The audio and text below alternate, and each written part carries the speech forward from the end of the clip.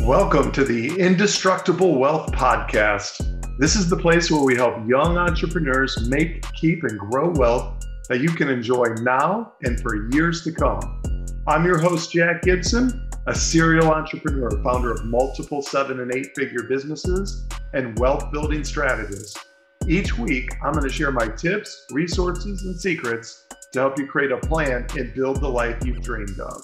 Today, we're going to dive into the first step of my 7-step strategy to make, keep, and grow indestructible wealth. This is by far the most important step, in my humble opinion, of how to build wealth in today's incredibly expensive day-to-day life. I'm referring to the simple fact that you must increase your income.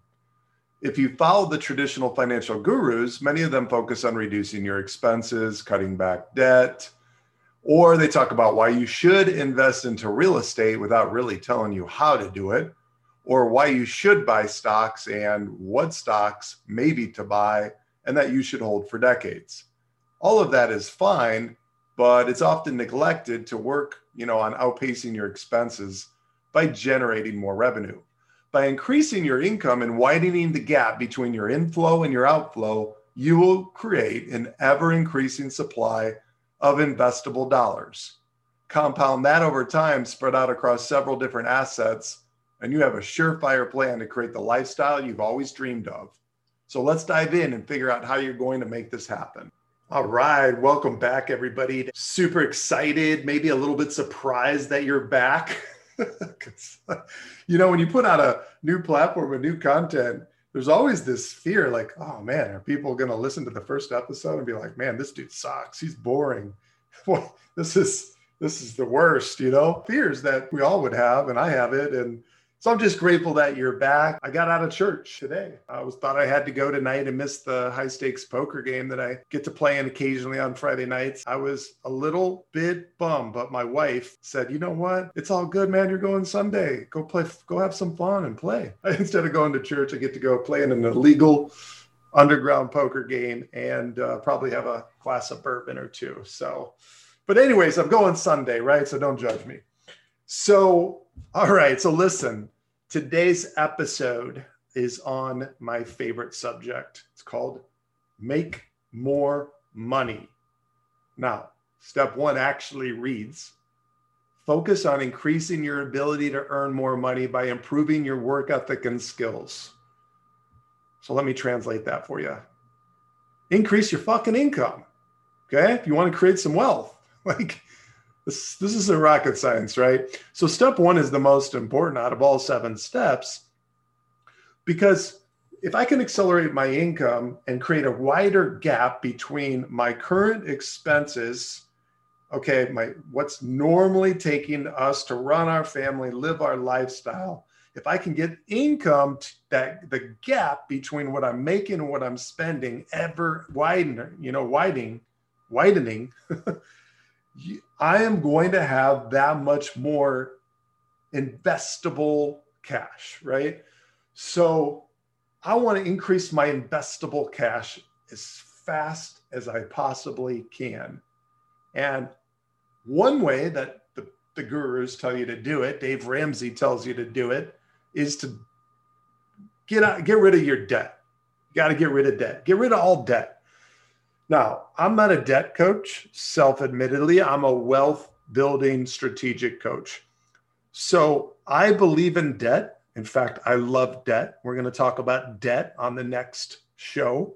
We're going to dive into all the types of debt, which types of debt I think really, really suck, which types of debt are really good for you. And we're going to start changing your mindset about how to utilize debt to accelerate your overall wealth building process. But before we get to that, we really got to focus on show me the money, right? Let's make more money. The wealth process, is going to be very, very painful and very slow if your primary focus is on just cutting back spending to build wealth. Now, I definitely agree. If your spending is out of control and you're spending as much as you earn every month, then you definitely need to address the underlying issues of why you feel such an intense desire to spend everything that you earn or more than that, like you have the right to do that. Now, I'm not judging. I know that this is very common in America. And if you have any shot at building wealth, then, obviously we gotta figure this out, right? But here's what I don't subscribe to. I don't think that cutting out the daily $5 latte, if that's what makes you happy and you enjoy it, then I think you go ahead and do that. Okay. What I think you need to look at are the big three. This is your house, your auto, and your taxes. Those are your three biggest expenses in your lifetime by far. And most Americans, the problem is you're just not patient and you buy more than you should, somehow justifying in your mind that you deserve it. Or should I say their mind that they deserve it? Because I'm not talking about you, I'm talking about people you know. So people buy things with emotion and then justify with logic. Personally, I drove a used car with 135,000 miles on it that was worth maybe $6,000 when I went to sell it, when I could have easily have been driving a $100,000 car. Now, why did I do that? Well, I certainly had earned the right based on my income to drive a $100,000 car. I did that because I wanted the income from my investments to pay for my luxury car, not pillage my investments to pay for luxuries. But in all reality, guys, we're going to tackle debt on the next car. We're going to tackle keeping your spending in check, mostly on the next podcast. Your primary focus should be on increasing your income. You want to play some defense and shore up your expenses, then get on the offense and aggressively think about what you can do to provide more value to the marketplace. This is productionist thinking instead of reductionist thinking. My coach used to always say in basketball, back in my basketball high school glory days, defense wins championships. Okay. But I'm like thinking to myself the whole time, dude, we still got to outscore our opponents.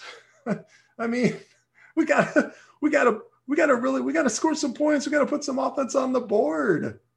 So I'm an offensive thinker. I love scoring points. I always love scoring. That was always in any sport I play, I'm always an offensive minded player. So in your primary business or your job, how are you going to play offense? How are you going to provide more value and greater levels of service and quality to other human beings? You first need to provide more value than you ask in return. Chasing money for the sake of money is a short-term house of cards type plan. So I'm not asking you to just go out and make money for money's sake. I want it to be, you got to provide value to other humans first before you ask for anything in return.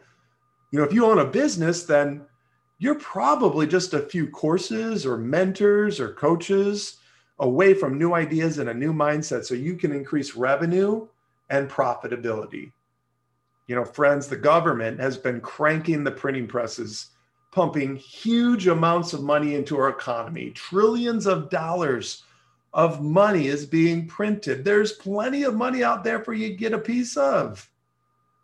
There's a lot of cash. There's a lot of cash in America's bank accounts. Savings rates last year, 2020, went to an all-time multi-decade high because people weren't going out and spending money. They were banking it. So there's plenty of cash sitting on the sidelines that you're going to be able to go get a piece of. If you're an employee, then as I've said, you could be capped in your income or potentially be a couple years away from your next promotion. Do you want to wait for something that may or may not happen? Waiting for someone else to determine my value and put income in my, put my income in their fickle hands is not a program that I ever want to sign up for. And I don't believe you do either. You probably wouldn't be listening on this platform. You've got to figure out how to produce a profitable side hustle that you can not only create additional income from, but you enjoy and doesn't feel like a drag. So question, what do you research? What do you read books about? What do you listen to podcasts about? What do you read blogs about? What do you love to talk about? What are you passionate about? It's highly likely that you would excel in that arena. When I was in the beginning stages of building my own personal brand platform, I knew I had a message inside of me that I wanted to share. But when I really looked at what I researched and I loved, it was personal finance. I can talk about this shit all day long. So it's natural that I can create an additional income stream and accelerate my wealth building process by productionist thinking, instead of figuring out how to reduce my lifestyle, which is definitely not what I want to do at all. So of course, you can go out and do the easy thing, and I won't knock you for it. You can start doing Uber or Lyft rides as a side hustle, or bartend or deliver pizzas, create some extra income to invest. And I'm not down on those. They're certainly viable options. I respect the hustle, but those definitely have income limitations. They're competitive spaces, and your value proposition is capped there. So your income's going to be capped doing that. You're trading hours for dollars doing that. And besides, you may be in a small town where, none of that is even really all that viable. But offering your knowledge and expertise in a specific area would be much higher paying over the course of time. And you know what the highest paid profession on the planet is?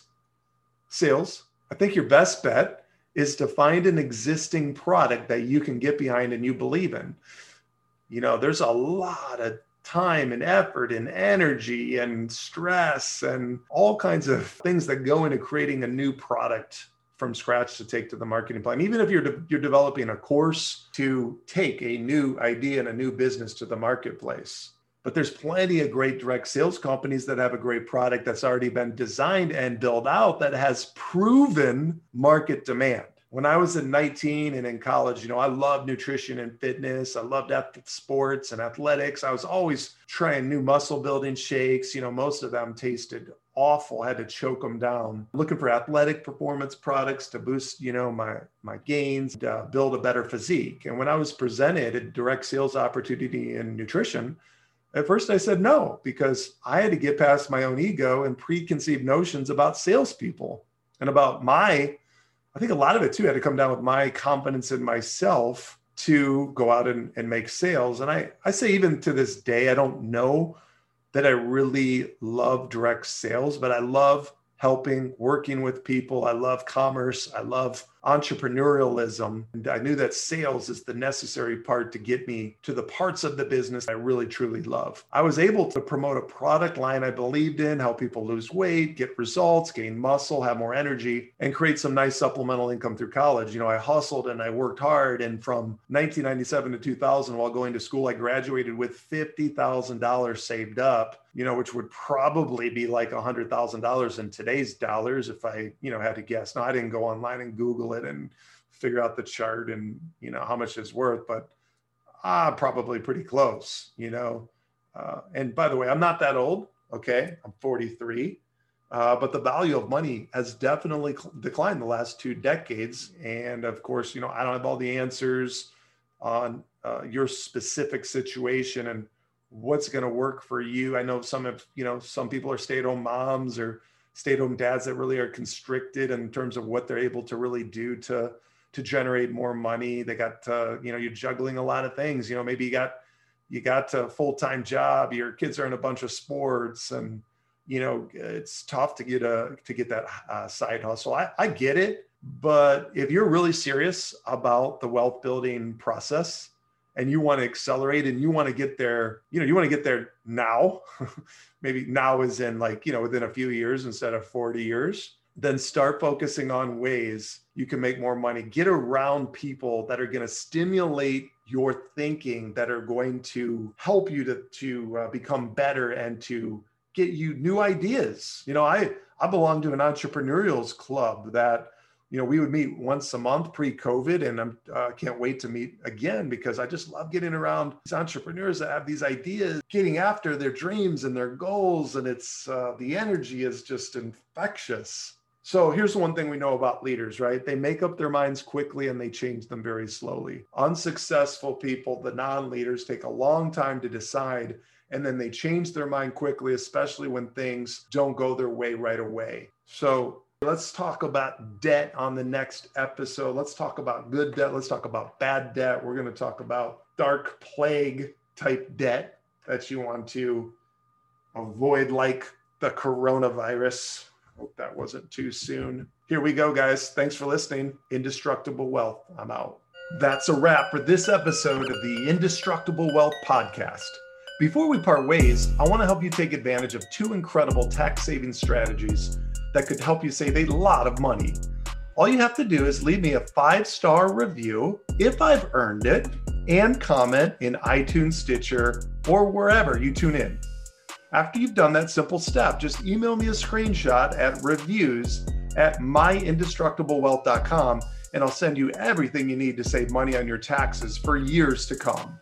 If you'd like to dive deeper into your own wealth building strategy, check us out at myindestructiblewealth.com and follow along on social media.